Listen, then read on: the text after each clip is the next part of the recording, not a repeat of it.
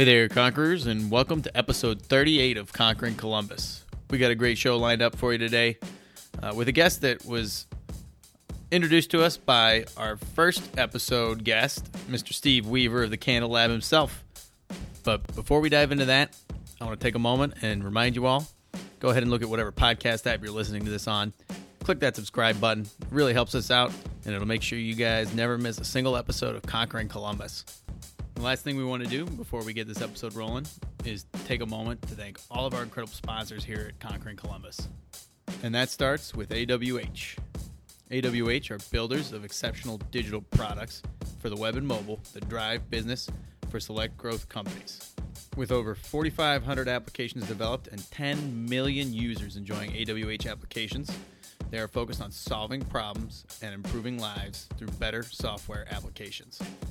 If you want to find out more about AWH, check out awh.net, which will be linked in the show notes, and tell them Conquering Columbus sent you. Conquering Columbus is also brought to you in part by the Sundown Group. For those of you who don't know who they are, the Sundown Group is an Ohio nonprofit that helps connect entrepreneurs to investors, mentors, talent, and capital through business pitch events, workshops, and classes offered throughout Ohio. More information on the web at sundownfirst.org. Our final shout out today goes out to Procure Clean. Procure Clean is the official disinfectant and deodorizer for USA Wrestling, and they have a patented drop-and-go product that allows you to disinfect pretty much any surface in as little as 30 seconds. If you want to find out more about Procure Clean, email sales@procureclean.com, which will be linked in the show notes, and tell them Conquering Columbus sent you. All right, Conquerors, let's get the show on the road.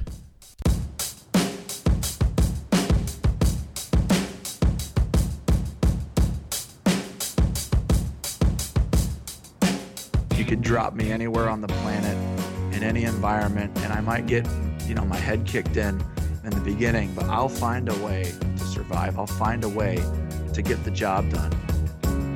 Yeah, there's a little doubt, but you know what? Once again, I think of that guy in my ear. I think about stepping up to the stage. I think about the challenge. I've lost sometimes, but I've won more than I've lost. And so, I bet on me any day. Choosing greatness. Greatness doesn't choose you. You have to choose it. And, it's hard. I think there was a hunger in me.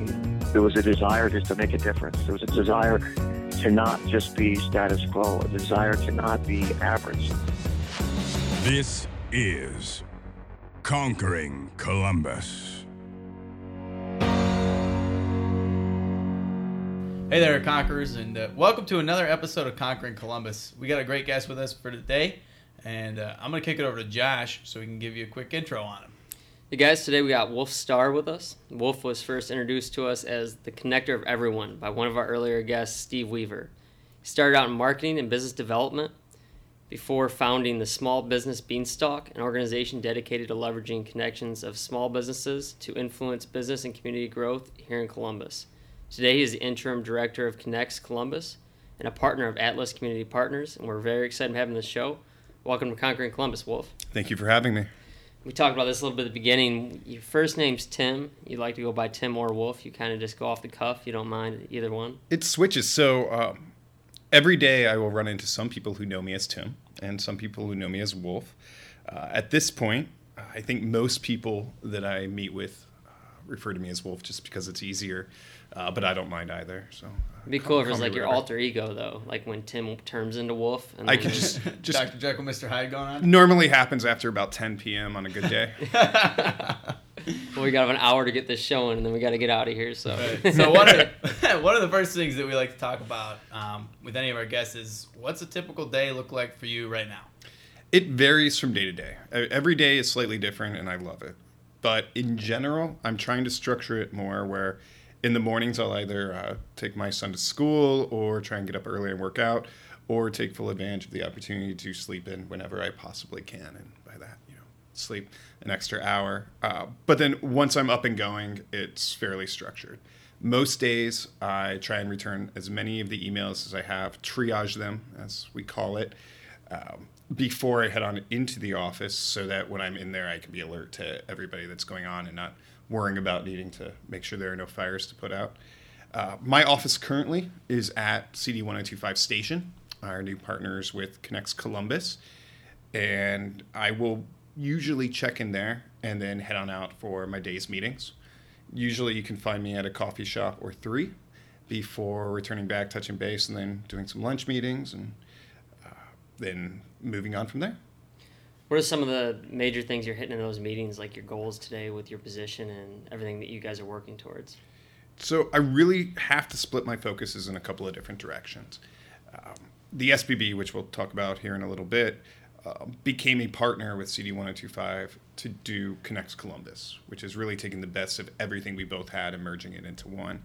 So one of my primary focuses is making sure that I'm supporting their staff and their team with everything they need to know what we've gone through for the 7 years prior to this, so that they don't have any of those speed bumps, so they can truly learn from our strengths and mistakes and do the best job possible so they can all find success. And then also with my festival work, a lot of it is community-based. I really want to make sure Columbus is the best city it possibly can be. And so a lot of my meetings I'll go into fairly blind, such as the first time I met with you guys. And I was just told by Mr. Candelab, Steve Weaver himself, that you were not even worth, but you were someone who I absolutely need to meet with. So I did. And a lot of those times I don't know what those meetings are. So I will sit there with a notebook. I will take notes as our partners are talking. And then I'll have a list of phrases wrote backwards that I will follow up with you later about.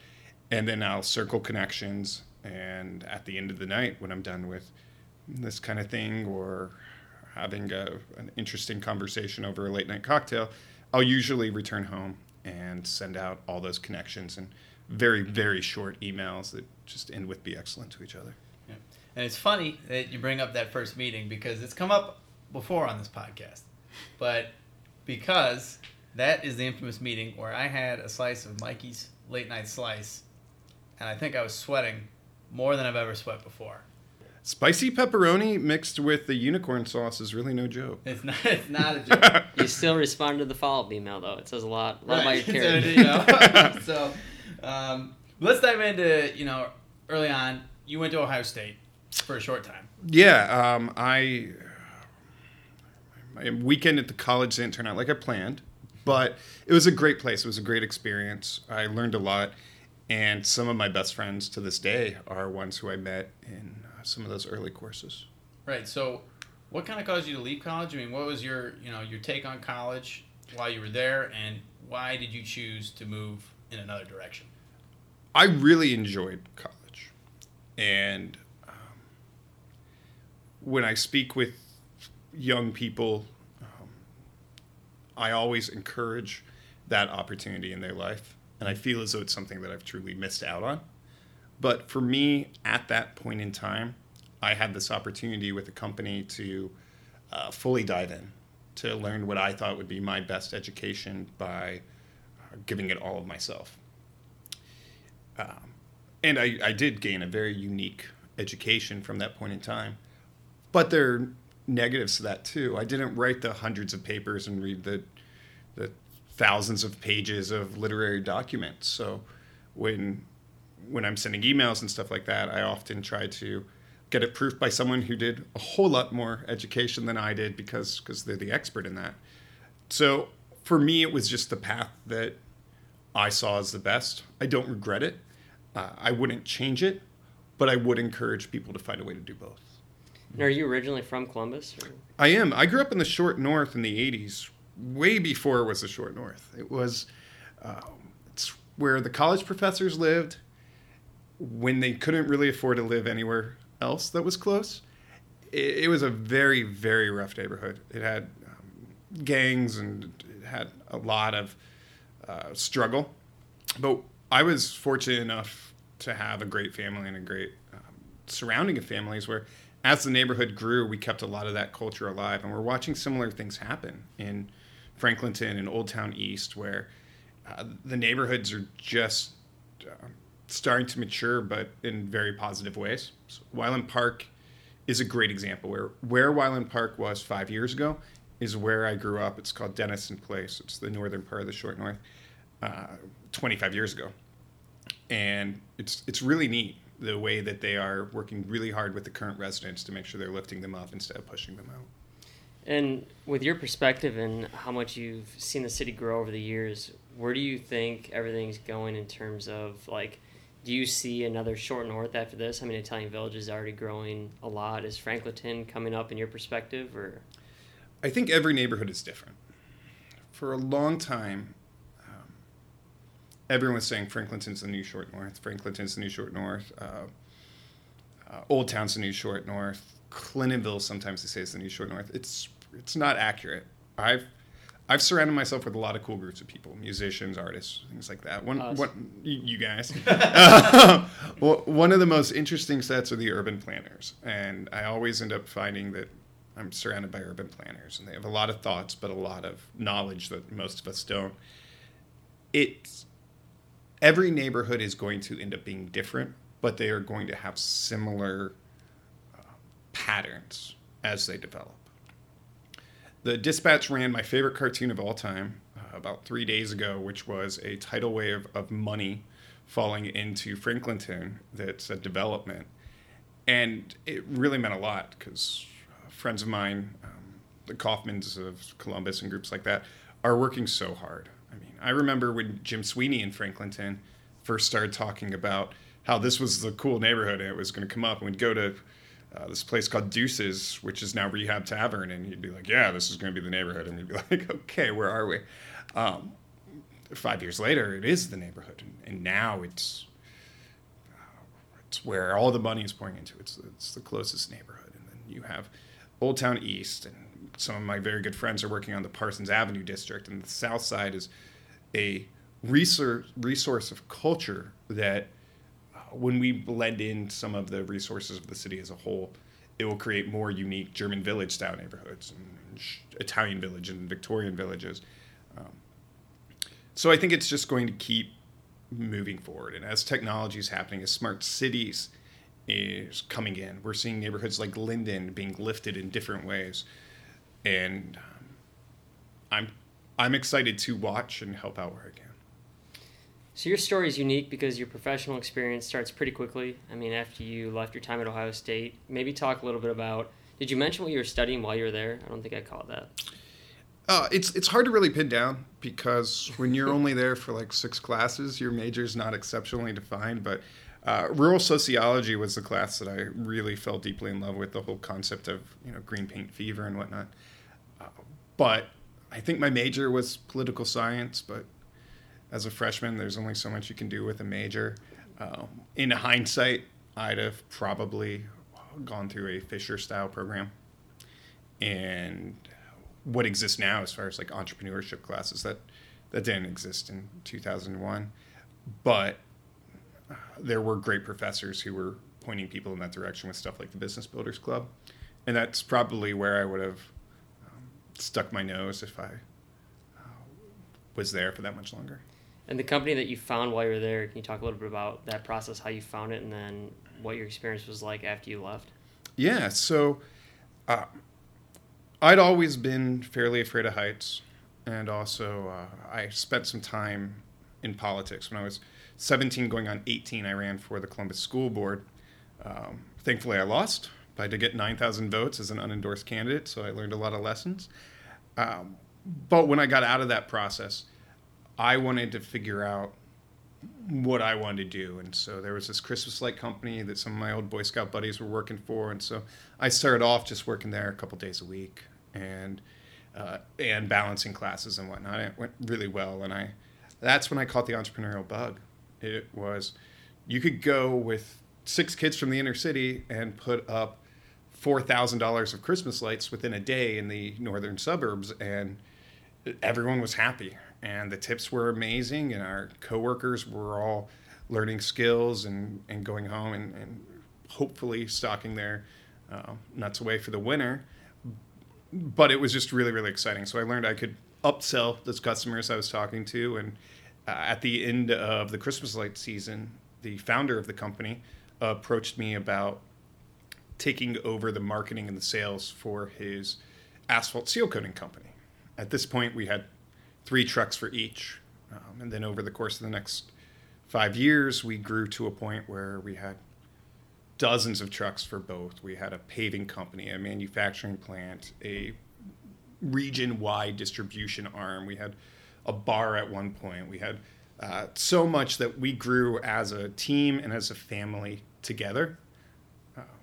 But what ended up happening was all of them were 5-6 years older than I was at the time, and I'm 20 and they're 26, but then I'm 24 and they're 30, and they wanted to get married and have kids and not work 80, 100 hours a week.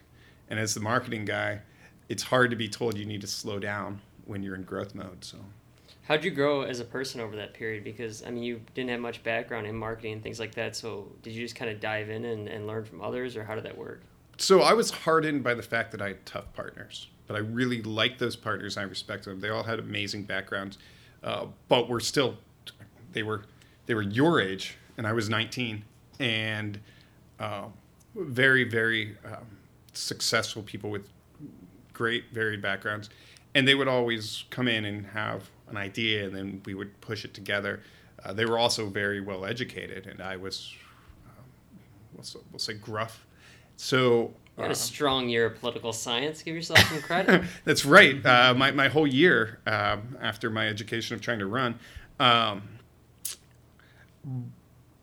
one of my greatest strengths for this kind of stuff is dyslexia.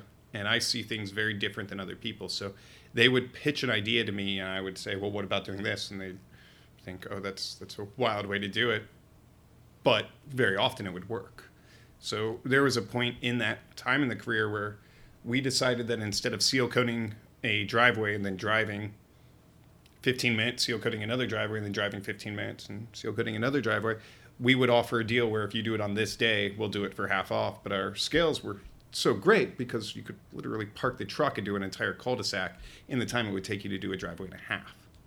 So we started going neighborhood by neighborhood throughout the city. Every day would be, we would drop off flyers. People would call in. 2 weeks later, we'd send the crews out. We'd take the crews pizza. They wouldn't have to leave a neighborhood for the entire day. So it was things like that. And then we replicated that with the Christmas Light Company. And when we eventually started doing paving and commercial lots, it was very much, how do we cut down on the drive time and the slack time and still make sure that our teams are being very well compensated, despite the fact that they're working in a different way than the market tends to lean. So ideas like that are interesting to hear, because it almost sounds like if you're sitting in a meeting with a lot of people that are successful and you respect and you throw something down like that, a lot of people might hesitate and think maybe it's a stupid question or a stupid idea to present. Do you think for you, the fact that you were so young kind of just helped you to say, well, whatever, if it's dumb, it's dumb? Or have you ever just been like not too worried about people's feedback when it comes to things like that? I mean, I'm a fairly self-conscious person. I don't like biting off more than I can chew or putting off too much of a arrogance. I also dealt with a lot of ageism, where when you're 19 years old and you're going out and you meet with a client, they'll often say, I want to talk to your boss.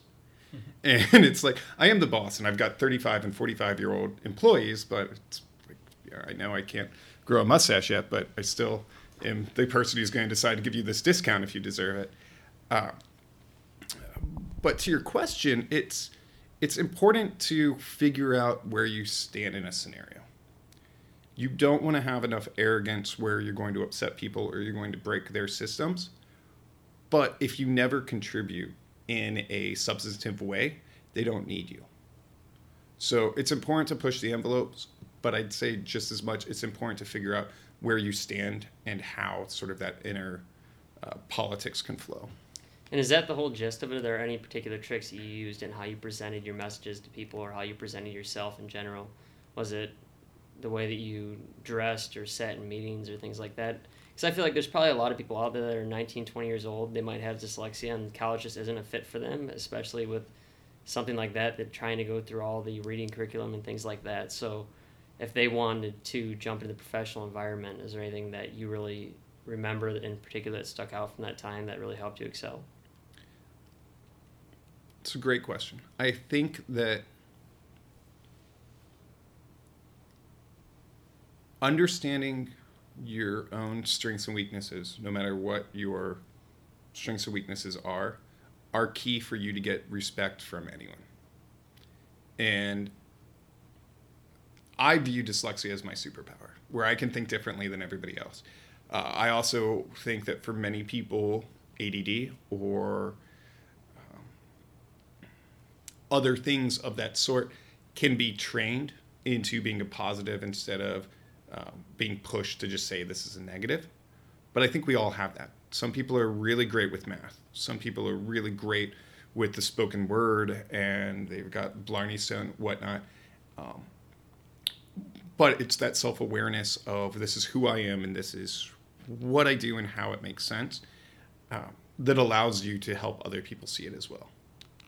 Because if you go in there bashful, you're going to fall the lowest denominator of what you can be, and it's very hard to get respect once you've come through at a shy level, not understanding your own strengths.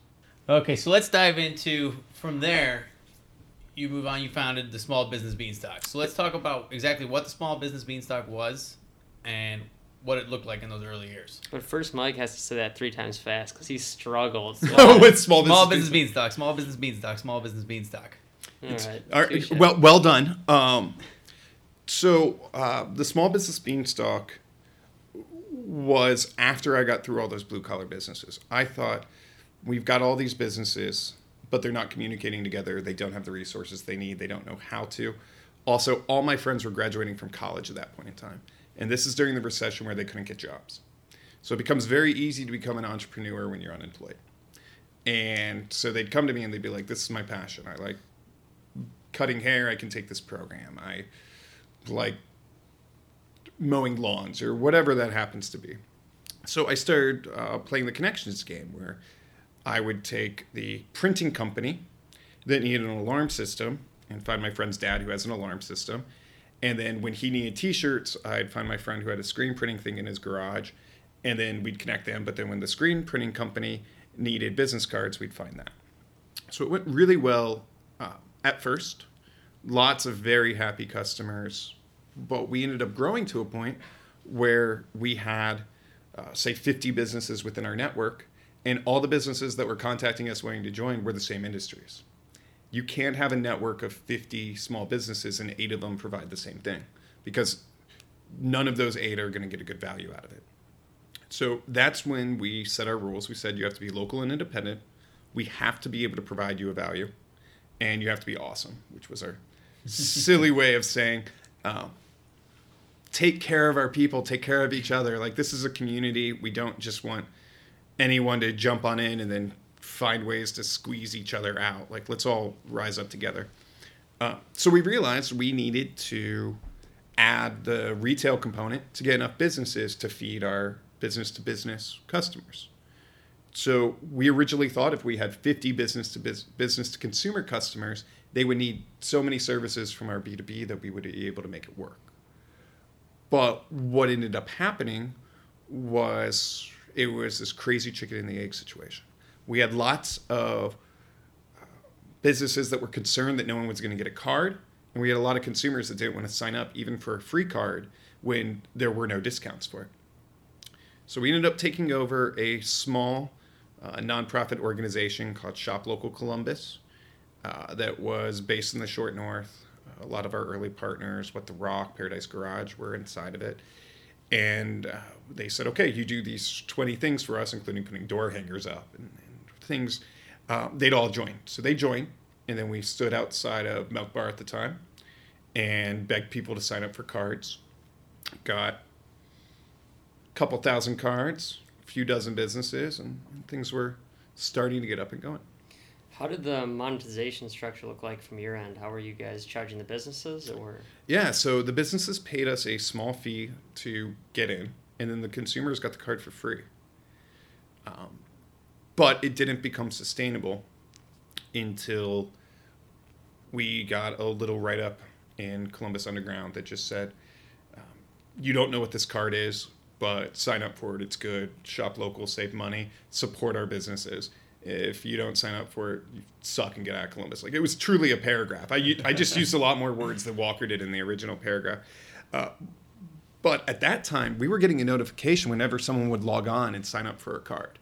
And we had no idea he was writing this, or we had no idea he knew who we were. So one day our phones just start buzzing and we're getting these email notifications. People are signing up for cards and we thought we were hacked. And so our tech guy at the time did some research. He's like, no, they're all finding out about from this blog post. And we had 2,000 signups within a day. And we were up and running.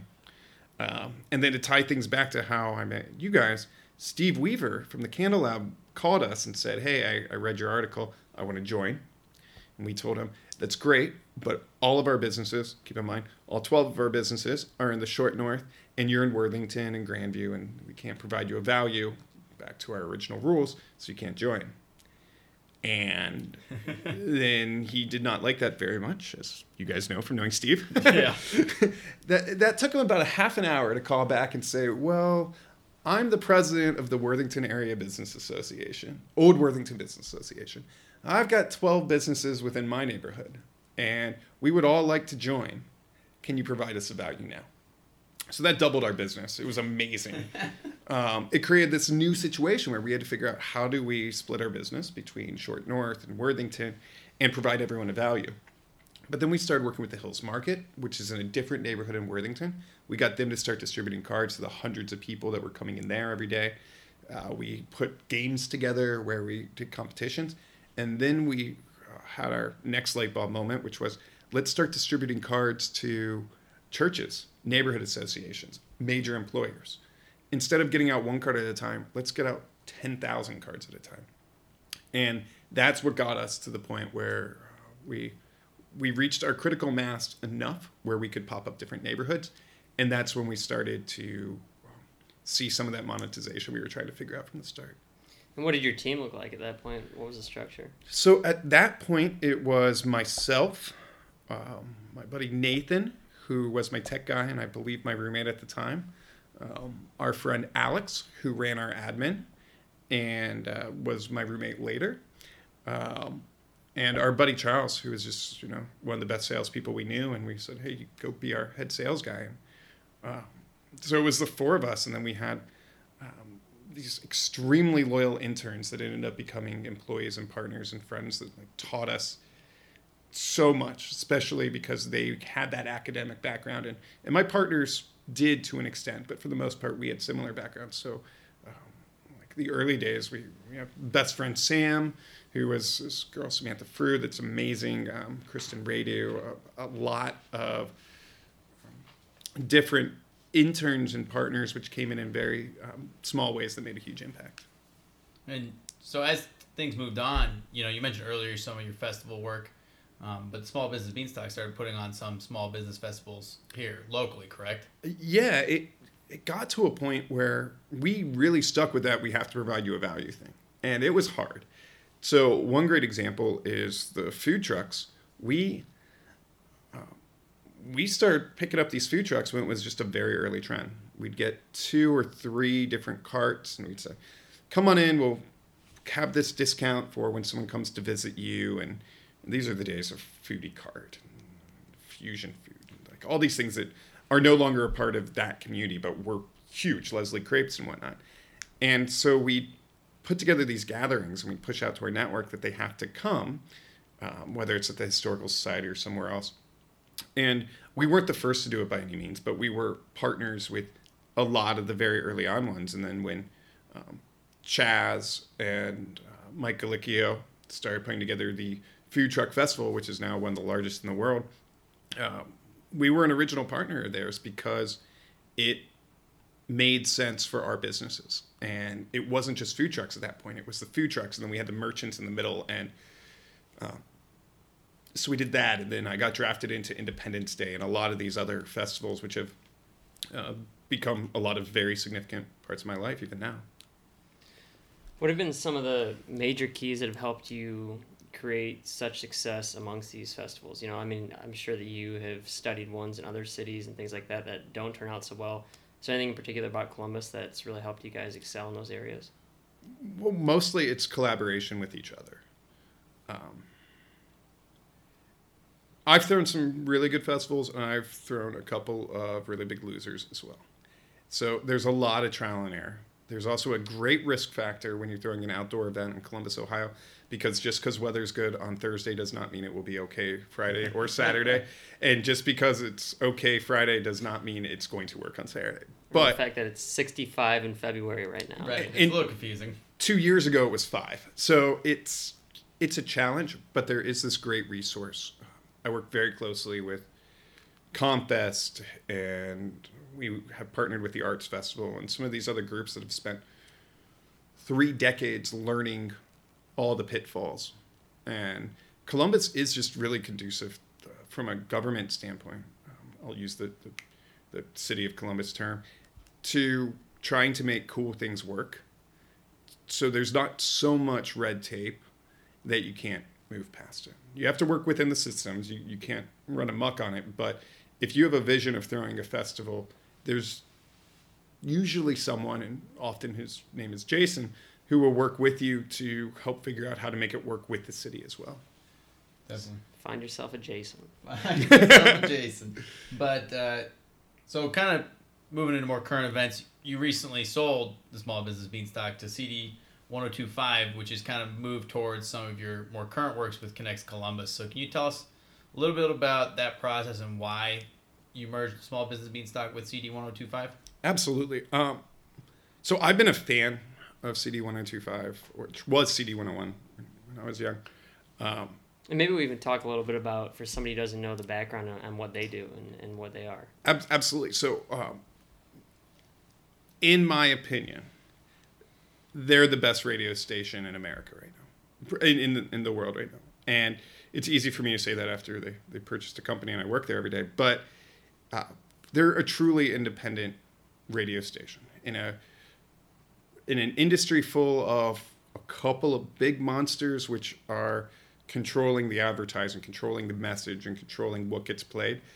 They're one of a very small handful that still keep it local, have local DJs, have local street teams and influence and create jobs and take local artists and give them that microphone to move on up. And also take the artists that you've never heard of from wherever and then present that music to you. So that's really cool. And they're respected industry-wide as a groundbreaking group. They do their own shows. They have their own bar. They have shows within that bar which get broadcast out to everyone who's listening to them. They have an amazing nonprofit called 1025 for the Kids, which was founded by one of their DJs, Andy Mann, who helped create that culture. And they'll stay up for 72 hours straight and take requests for music to give it to local children's charities. It's something where I've been a fan of for years and years and years. And then we got to a point with the SBB where we knew that our partners took it about as far as we'd be able to do on our own. So we started talking with some other potential community groups about jumping in and taking what we've built and making it more. And right before we were about to finalize things with one group, Randy Malloy of 1025 snuck in and said, I have noticed you're doing something different, and we're thinking about doing something similar, and let's do it together. I'm sure there were many more words, and many of which I can't say on your podcast, but it was very much a, hey, let's combine forces and do this moving forward. How do we create a greater sum? And that's 6 months later where we landed. So it just became official right before Black Friday. What does the pricing structure look like for a business like that? Did you guys have reoccurring revenue that you were based off of? Is that how that works? Or? Yeah, I mean, we had reoccurring revenue. We had a lot of partners. We had some big companies. By big companies, they're still small businesses. But if you look at someone who employs 100 people, that's very large for us. But for some other groups, they might view that as still a small business.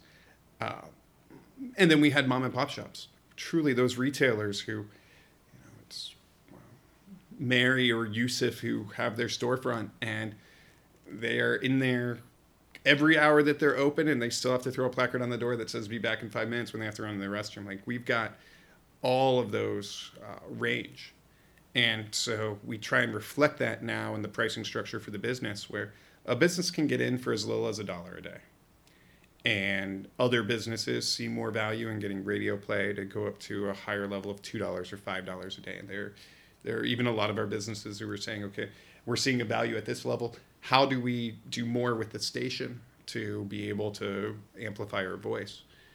So it's been a great learning process because their sales reps are amazing. Their team is teaching me more than I'm teaching them. And I guess my question, what I was aiming more for, I guess, was like, what was the acquisition pricing structure? 'Cause, like, how do you base a price based on relationships? 'Cause there's so many relationships there. How do you go about kind of structuring yourself and positioning yourself to get the most out of it? A lot of it was based on future opportunity. So a small part of the reason why I'm still involved in the way that I am is because I want them to succeed, and then myself and my original partners do better based on their success. So it's mutually beneficial for us to make sure that they blow the roof off this thing. Right, that makes a lot of sense. So let's talk about Connects Columbus and what it does inside of CD 102.5. Exactly what is your role right now with the company? And can you tell us a little more about what Connects Columbus does? Is it, the Small Business Beanstalk 2.0? Is it, exactly what are the relationships like there? It's very much Small Business Beanstalk 2.0. I'm going to steal that for my meetings tomorrow. My role there as interim director is I'm really just a guide.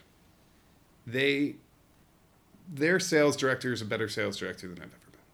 Their webmaster is a better web person than we've ever had. She's got 20 years of experience on this, and she's great. No offense to Nathan, who's also great, that was our webmaster and original partner, because he's great. But their street team is the best street team in Columbus. I mean, they go out, they do ice cream trucks and give away free ice cream several times a day all summer long to different businesses. They're at every one of these hops and these organizations, every Blue Jacket game. So I'm not teaching them how to do their own jobs. I'm teaching them how to incorporate what we've done, well and bad, into what they're doing so they can make the most out of it. It's going from us being a lean team of 4 or 5 people at different points in time to us being part of a much bigger group with a much bigger microphone. So the value that our businesses would see from us going out and standing on the street corner and begging people to sign up for a card, they're now seeing from entire teams going out and signing people up for cards. At the Beer Fest, which is an event we could not even get into, they signed up a bunch of people, and some of them went directly to Easton to start using it at Celebrate Local store. So it's little wins like that that prove us that we made the right decision. And we're pretty happy because our businesses are happy, and that's what has always mattered the most for us. Absolutely. And, I think you've always been well connected and you've always lived in Columbus.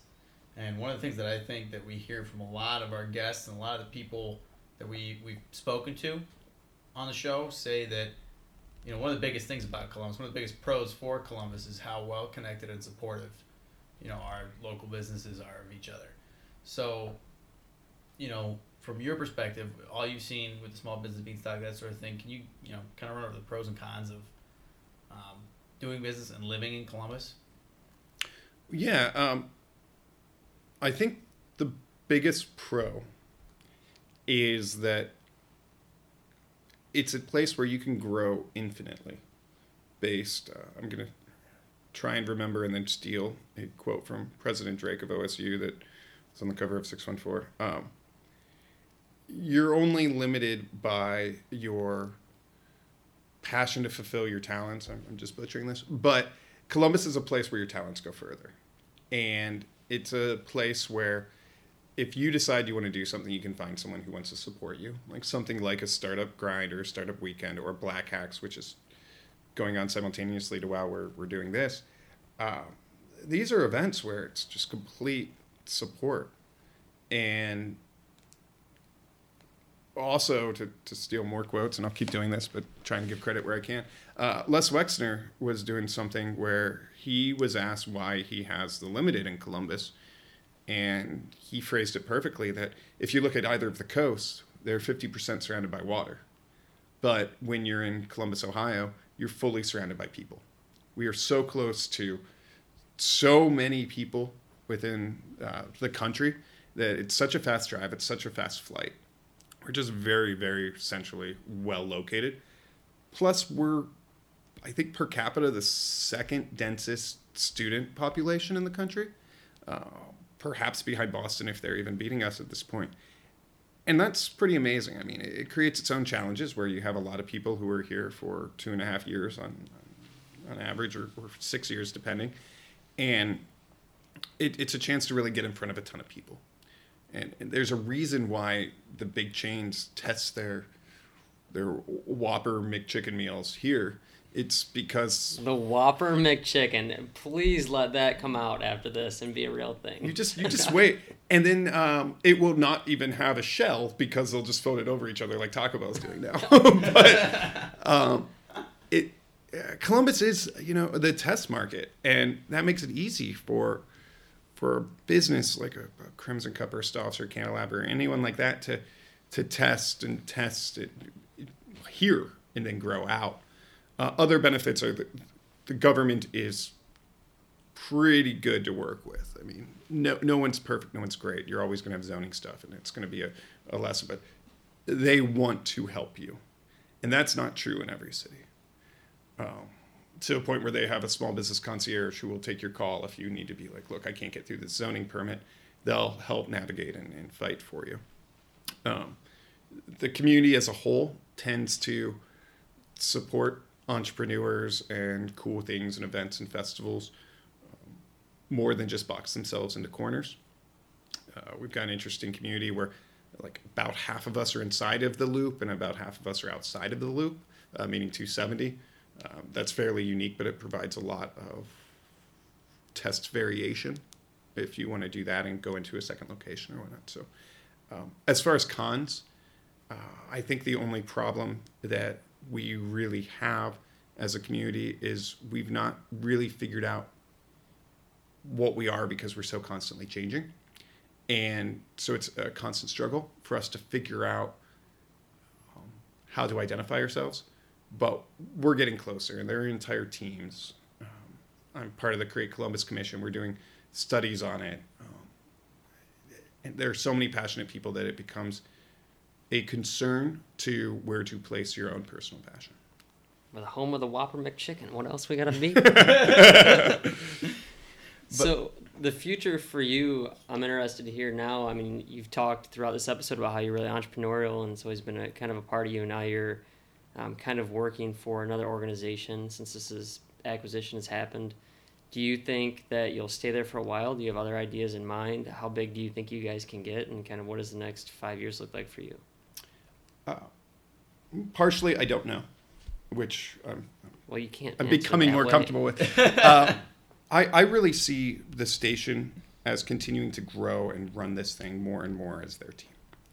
And as that happens, I will continue to be a guide and a force and help them get to every next step along that way.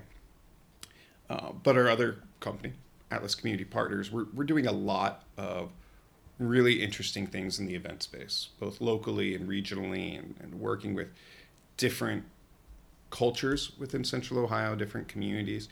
And I'm really enjoying that because I'm learning a lot from it and expanding out and doing those things. I'm now a daddy blogger, which is something I never thought I would be maybe either of, but I love it.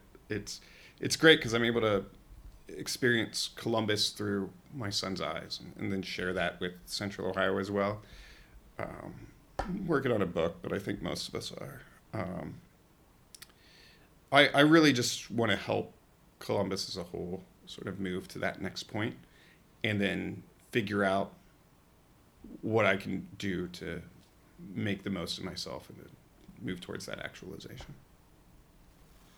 Definitely. So, as we kind of wind down here, one of the last things that we always enjoy asking our guests, and it focuses around our motto here on the show, which is live uncomfortably. Mm-hmm.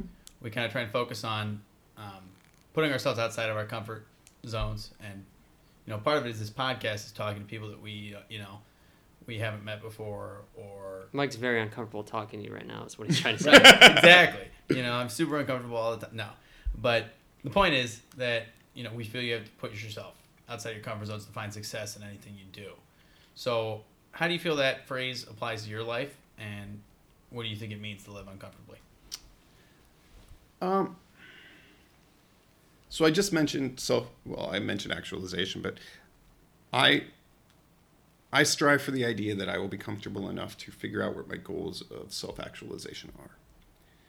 So I try and do things that I know that I will be bad at. For example, I'm working with a Mexican grocery restaurant shop, now ice cream parlor, and so I'm having to learn Spanish, which I'm sure if I went to college I probably would have, but it's forcing me to learn a new side of myself and to learn how to learn better, because the Hispanic community in Central Ohio is so important and worldwide. And so I'm trying to conquer that understanding right now. No pun intended. No pun intended. But I'm also trying to figure out sort of what my next obstacle will be to obtain. And I've got a lot of heroes that I can lean on throughout the city and throughout the industry to be able to say I want to be like that. And one great thing about Columbus is I don't have to be better than them to strive to be like them. And I don't think that's always the case. Who are some of those people that you look up to? Because I think what's really interesting, sometimes we ask that question, is not just the answer that comes out, but I think you kind of learn a little bit about what people's why and motivating factors are. And I'm always really curious about that with people who have achieved success and done substantial things within the city or in their life in general. So I guess who do you look up to and what kind of motivates you? I mean, there are a lot of people. There are some which you guys would know. I mean, I keep going back to Steve, but I talked to Steve while he was, hanging out on family vacation today, trying to get his email down to 0. And he had an agreement, hey, you guys hang out on the beach. I'm going to do this, but still break away. Mark from Stoffs is a really big influence on me. The whole team at Jenny's have shown a level of resilience that I exceptionally respect. And they supported our festivals before anyone else would. Mike Brown, the founder or co-founder of Independence Day, the whole Independence Day team. There's this guy, Mark Kittrick, which you will probably have never heard of, but he's one of the top lawyers in town. He's the vice president of Puffin Foundation West. They do so much, and simultaneously he's doing parkour and spy training during the day, playing shows with his guitar and piano at night, and still is one of the top lawyers in all of the area, and investor and community activist. I can't even tell you the image that just put in my mind. I can tell you the image in your mind. Just think Bruce Wayne, and he's it's an honor to know people like him, and his wife Java, she's a total badass as well. And then like the urban planners, the Cleaves, who saw downtown and said, this is what I'm going to make of it. The whole Short North team and the campus teams. And I mean, I could do this for days. Someone posted a couple days ago, like, who inspires you? It was my friend Chris from the United Way. And my Facebook feed was just lit up with people tagging each other and whatnot. It was really amazing. And then he put a little post and he's like, well, Matt Goldstein, he's amazing. And Wolf, who inspires you? And I'm in this situation with him right now. Like, how do I list all the people that inspire me without it being just like pulling Columbus's yellow pages or white pages and putting it in there? But like Randy Sharma, all my partners in my past businesses and my current ones, the staff at 1025, there's this company we're talking about doing a really cool partnership with on the Atlas side. And they're young. They're super young. And they just get it. And they get it on not a Columbus level, but on a national level. And and then, all the Great Columbus commissioners, all these people under 35, and then the people running the neighborhoods that we don't even go to. It's a pretty impressive city that we live in right now. I definitely agree. And I think that's a good note to kind of end off on here. But you have any last words of advice for all our listeners out there? No. Thank you for having me. I'm a fan. I'm excited to see what you guys continue to do. And let me know how I can help with Conquering Columbus. All right, Conquerors. That's the end of episode 38. If you like that episode, check us out on Facebook, Twitter, Instagram, social media. We're all over the place, guys. Share it with your friends. Also want to ask you if you could do us a big favor.